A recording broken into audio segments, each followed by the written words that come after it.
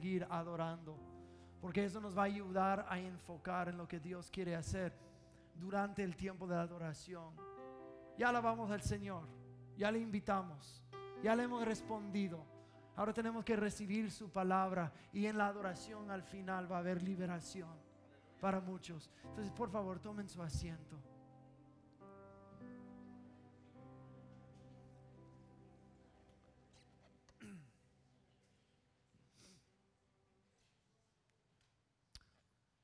Romanos capítulo 8, comenzando en versículo 31. Dice así: ¿qué pues diremos frente a estas cosas? Si Dios es por nosotros, ¿quién contra nosotros? El que no eximió ni a su propio Hijo, sino que lo entregó por todos nosotros, ¿cómo no nos dará gratuitamente también con Él todas las cosas? ¿Quién acusará a los escogidos de Dios? El que justifica es Dios. ¿Quién es el que condenará? Cristo es el que murió, más aún es el que también resucitó, quien además está a la diestra de Dios y quien también intercede por nosotros. ¿Quién nos separará del amor de Cristo? ¿Tribulación o angustia o persecución o hambre o desnudez o peligros o espada?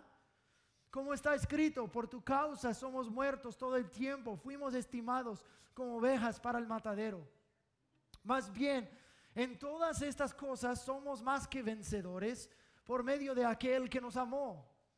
Por lo cual estoy convencido, digan esas palabras: estoy convencido de que ni la muerte, ni la vida, ni ángeles, ni principados, ni lo presente, ni lo porvenir, ni poderes, ni lo alto, ni lo profundo, ni ninguna otra cosa creada nos podrá separar del amor de Dios que es en Cristo Jesús, Señor nuestro. Y todos dijeron un fuerte amén. ¿Qué es lo que nos separará del amor de Dios? Obviamente la respuesta en lo que acabamos de leer es: nada nos separará del amor de Dios. Nada nos puede separar. Pero me hago la pregunta de que si de veras nosotros creemos esto. O si lo creemos aquí. Lo hemos leído y sabemos que la Biblia lo dice. Pero saber lo que la Biblia dice y creerle al Señor son dos cosas distintas. Romanos 8, lo que acabamos de leer, habla de la vida, la muerte, ángeles, demonios, lo pasado, lo presente, lo porvenir, el alto y lo profundo, y hambre, espada, desnudez y guerras y todo tipo de tribulación y angustia. Puede ser que el amor de Dios esté igual en lo alto como es en lo profundo. Puede ser que el amor de Dios esté igual en momentos de bendición angélica o durante ataques demoníacos. Puede ser que el amor de Dios es igual en hambre, desnudez, peligro, angustia, como es en tiempos de bendición.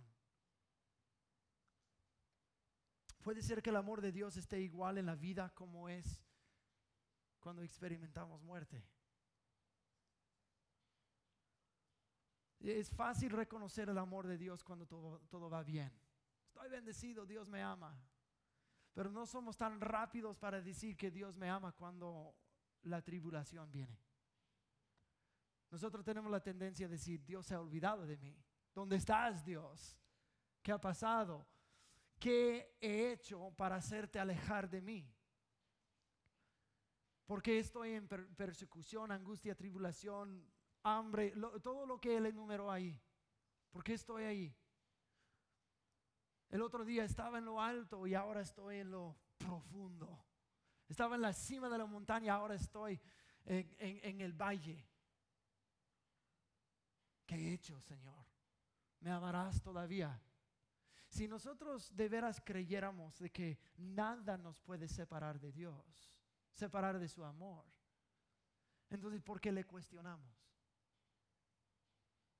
Cuestionamos a la cosa a que estamos inciertos. Pero si hay una certeza en nosotros, hay una confianza de que Él jamás nos va a abandonar. Él siempre va a estar allí. Entonces, todo temor se va. Una vez escuché a un pastor muy sabio decir esas palabras. Dijo, si tú supieras cuánto Dios te ama, jamás volverías a tener miedo. Si de veras supieras cuánto, ya no habría motivo de miedo. ¿Qué nos separará del amor de Dios? En la mente decimos nada, en el corazón decimos hambre, tribulación, desnudez y lo profundo y demonios y todo eso nos puede separar, porque así sentimos en vez de estarnos firme en lo que la palabra de Dios dice.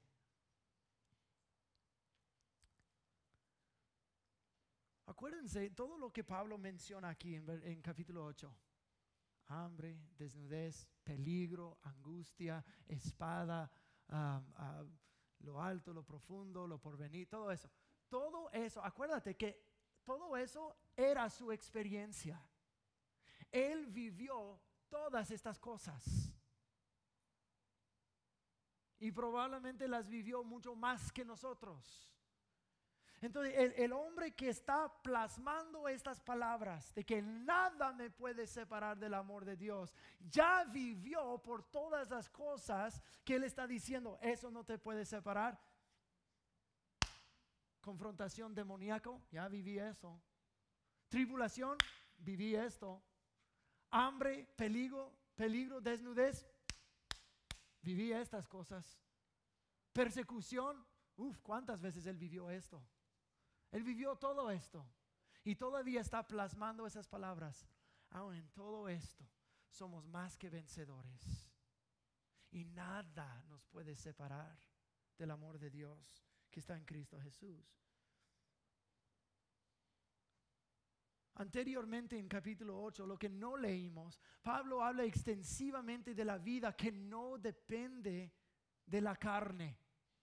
Está diciendo, mira, nosotros no andamos por la carne, nosotros vivimos por el Espíritu, no dependemos por la carne. Hasta en versículo 18 dice, porque considero que los padecimientos del tiempo presente no son dignos de comparar con la gloria que pronto ha de ser revelada. No está diciendo, hey, cuando estamos en el amor de Dios, no sufrimos nada de eso. Está diciendo, mira, todo lo que sufrimos ahora y aún manteniéndonos fiel en el amor de Dios, fiel a Él, dijo, la gloria que viene después de eso va a ser tan grande, la recompensa tan fructífera que hasta vamos a olvidar de todo lo que padecimos durante esta vida.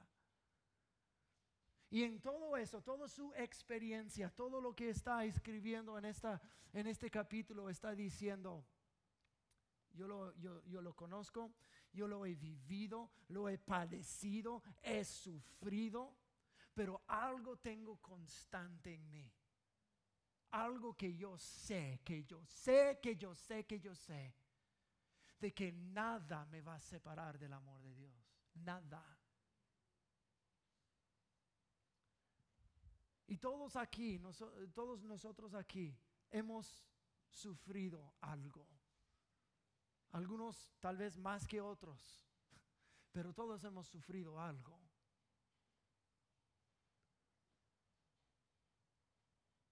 Pero aún en esos momentos, en el cima de la montaña o el bajón del valle, el amor de Dios sigue firme, presente y sustentador. Él dijo, porque yo estoy convencido. Oh, eso me gusta. Estoy convencido. Está convencido. La palabra en el griego para convencer o convencido quiere decir que estás seguro por medio de que alguien te haya persuadido de algo acerca de alguien, de que yo he llegado a creer esto porque alguien o algo me persuadió. Ahora estoy convencido de tal verdad. Estoy convencido, en otras palabras, yo he llegado al entendimiento mediante persuasión de que nada nos puede separar del amor de Dios. Cuando mi esposa y yo hablamos con nuestros hijos, ellos siempre nos creen. Nos creen porque porque nunca les hemos dado razón de dudarnos. Cuando hablamos, respaldamos nuestra palabra. Cuando decimos que vamos a hacer algo, lo hacemos. Cuando piden hacer algo y no estoy seguro que puedo, les voy a decir, no te voy a hacer ninguna promesa. Voy a intentar, pero no lo prometo. Por si no lo podemos hacer, no tengo que comer mis palabras. Yo les dije, claro, no estoy seguro que podemos. Y cuando es no, es no. Cuando es sí, es sí. Cuando no estoy seguro, les digo, no estoy seguro. Pero después de esta pauta de verdad por toda su vida, cuando yo les digo vamos a hacer tal, ellos no tienen una junta entre los cuatro y digan, ¿será que es cierto? ¿Será que es cierto? Pues la última vez dijo eso y no lo hizo, pero ahora esta vez, ¿te acuerdas cuando sí lo hizo?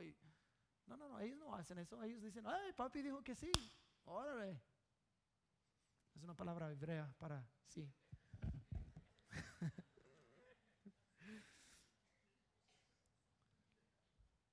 Como yo no doy razón de dudarme a mis hijos, Dios es igual.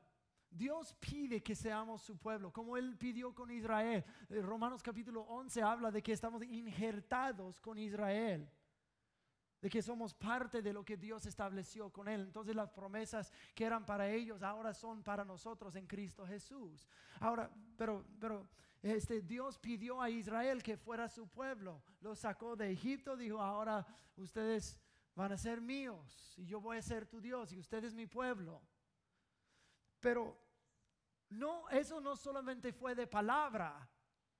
Dios les dio motivo de seguirlo, motivo para creerlo. No solo dijo, hey, vengan, y luego vinieron. No. En Egipto vieron 10 milagros que resultaron en su liberación. Y luego en la orilla del Mar Rojo, Dios hizo un milagro más espectacular de abrir el Mar Rojo y ellos cruzaron. Y luego tenían hambre y todos los días Dios proveyó pan del cielo. Tenían sed, Dios abrió una roca y hubo un flujo de agua.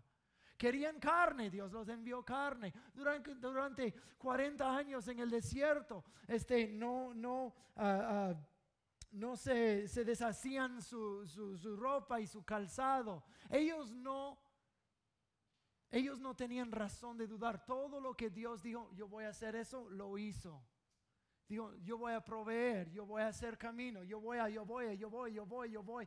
Y se respaldó sus palabras cada vez, hasta con cosas, los milagros más magníficos y sobrenaturales que te puedas imaginar. Entonces cuando dijo, quiero que sean mi pueblo, les dio razón de creer. ¿Basado en qué? Basado en que Dios estableció una reputación con ellos de que yo soy confiable, yo soy fiel. Y en eso puedes confiar. Si estás incierto del momento, mira en el pasado. Mira lo que yo he hecho, vez tras vez, tras vez, tras vez. Y si lo hizo ayer, lo va a hacer hoy y lo va a hacer en el futuro también. Pero ahora, en estos versículos, Pablo está dando aún más razón de creerle al Señor, de establecerse en su amor, para creer de que nada me puede separar del amor de Dios. Él dijo, Él que no escatimó a su propio Hijo, sino lo entregó por nosotros, ¿cómo no juntamente con Él no nos dará todas las cosas? Eso nos recuerda de algo muy parecido que pasó en el libro de Génesis. Dios pidió a Abraham a sacrificar a su único hijo. Y Abraham no escatimó a su hijo del Señor. Y ahora esa es una historia muy famosa, especialmente entre el pueblo de Dios, entre los judíos, los israelitas, los israelitas, que sabemos que Abraham, el hombre fiel, el hombre de fe, no retuvo a su propio hijo, sino lo entregó al Señor libremente. No lo retuvo por afecto paterno, no lo retuvo por miedo, no lo retuvo por ningún... Él dio a su hijo porque Dios se lo pidió. Y cuando Dios vio su fe, su obediencia y su fidelidad, Dios lo bendijo grandemente diciendo: ahora yo sé que me temes, ahora sé que eres un hombre fiel. Porque Él no escatimó a su propio hijo, sino lo dio al Señor. Ahora, en versículo 32, no está hablando de Abraham e Isaac, está hablando de Dios mismo. Dijo, como Abraham no escatimó a su propio hijo, Dios no escatimó a su propio hijo. ¿Qué es la cosa? Porque en dar su hijo, Abraham fue considerado un hombre de fe, un hombre de fidelidad, un hombre en quien Dios podía confiar. Ahora Pablo está tomando este ejemplo diciendo: nuestro Dios no escatimó a su hijo, porque como Abraham era fiel, nuestro Dios es igual de fiel, sino más fiel. Él dio todo su hijo para nosotros con el fin de darnos libremente todas las cosas. Si Él no retuvo a su propio hijo, que es lo más precioso para Él, ¿cómo no te va a dar todo lo que necesitas? ¿Cómo no? Está diciendo. De Dios no escatimar a su propio hijo no es la obra de una persona fiel, pero por un Dios que es totalmente fiel y dador. Su fidelidad en entregar su hijo resulta en nuestra confianza. Si Él estuvo listo, dispuesto de poner a su hijo bajo todo lo que Él padeció, ¿cómo no? ¿Cómo no? En medio de tu lugar, en medio de tu vida, no va a ser igual de fiel. Ya dio lo mejor. El basado de estar tan cierto de que nada me podrá separar del amor de Dios es la confianza. La confianza de que Dios no me va a abandonar. Pero muchos tenemos este complejo de abandono. Tal vez tu papá te abandonó de niño, o tu mamá, o una pareja, o un amigo. Y Dios, gracias por dar tu hijo, pero tú también me vas a abandonar. No estoy seguro. ¿Qué nos puede separar del amor de Dios? Y en la mente de muchas personas dice: el abandono nos puede separar del amor de Dios. Que Dios me abandone como todos los demás han hecho. La Biblia dice que Dios no es hombre para que mienta. Dios no es un mentiroso.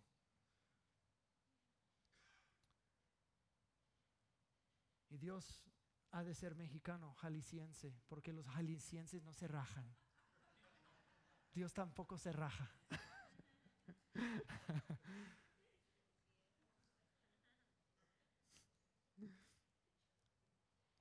Ahora, la confianza que Pablo tiene en el amor del Señor. Y Héctor, si puedes venir. Y de hecho, si todo el equipo de adoración puede venir. Su confianza no está basada sobre palabras, está basada sobre las obras del pasado. Como Pablo padeció todas estas cosas. Digo, todavía mi Dios me ha sido fiel. Aunque estando en su amor, aunque siguiéndolo, todavía he padecido toda esa tribulación y persecución y hambre y desnudez y lo alto, lo profundo, todo eso. Todavía yo sé que Dios no me ama porque la gloria que está por venir, ahí está mi hogar. Y Dios fielmente me va a conducir por todas las vías de esta vida, aunque sea por el valle de la sombra de la muerte. Y nada me separará de su amor, aunque esté en un momento sumamente difícil. Dios todavía te ama. No hay nada en esta vida que te va a separar de su amor. Su confianza no está basada en lo carnal. No está basada sobre lo que Dios puede hacer, tampoco sobre lo que Él piensa que Dios debe estar haciendo. Ahí está, no está su confianza. Está basada sobre un amor infalible que Dios le ha mostrado en medio de las circunstancias más difíciles de la vida. Y el apóstol Pablo, que está escribiendo estas palabras, ha llegado a esta conclusión porque ha conocido la fidelidad de Dios. El mismo Dios que mostró su gran fidelidad a nosotros, su gran compromiso a nosotros en entregar su propio Hijo para que al fin nos pueda dar todo. Y todo lo que buscamos no se va a encontrar en esta vida pasajera. Nosotros vivimos en un mundo carnal, lleno de odio, lleno de pecado, lleno de toda basura. Sí, vas a tener tribulación, vas a tener los altos, las subidas y las bajadas. Sí, vamos a padecer cosas. Digo, aún así, el amor de Dios sigue igual de fiel. Pero pastor, yo he pecado, ¿ya? Bienvenidos al club. Este club se llama la raza humana. Si eres parte de la raza humana, has pecado. Pero es por eso el libro de Romanos dice: mientras aún éramos los enemigos de Dios, entregó a su Hijo. Ni siquiera nuestro pecado pudo separarnos de su amor, sino hizo provisión en medio de la oscuridad más densa para poder para poderte acercar a su presencia. Él te ama, Él te ama. Espíritu Santo, yo pido que tú aumentes fe en este lugar, en esta noche. Aumenta la fe en tu amor, la fe en que tú eres fiel. Espíritu Santo, desata en el nombre de Jesús el don de la fe, el don de la sanidad, Señor. Lo desato en el nombre de Jesús. Señor, donde hay duda, da fe. Donde hay miedo, da fe. Donde alguien se siente abandonado, da fe en el nombre de Jesús. Espíritu Santo, yo pido que tú nos envuelvas con tu amor, con el amor del Padre, que nos quiere dar todo, que nos ayuda en todo. Señor, yo pido que los brazos del Padre nos envuelvan en esta noche. Que tú rompas cualquier dureza de corazón que haya. Rompe cualquier duda que haya en el nombre de Cristo Jesús. Oh, en el nombre de Jesús. Señor, que haya perdón. Perdón hacia otros. Perdón hacia uno mismo. Perdona a los que nos han abandonado y que no proyectemos sobre ti este mismo abandono, porque tú no eres así. En el nombre de Cristo Jesús yo pido haya sanidad, liberación, haya fe en el nombre de Jesús. Vamos a seguir adorando al Señor. Concéntrate en el amor del Señor. Si tú necesitas más de Dios, recibe más de Dios. Voy a pedir que todos nos pongamos de pie. Reciban más del Señor.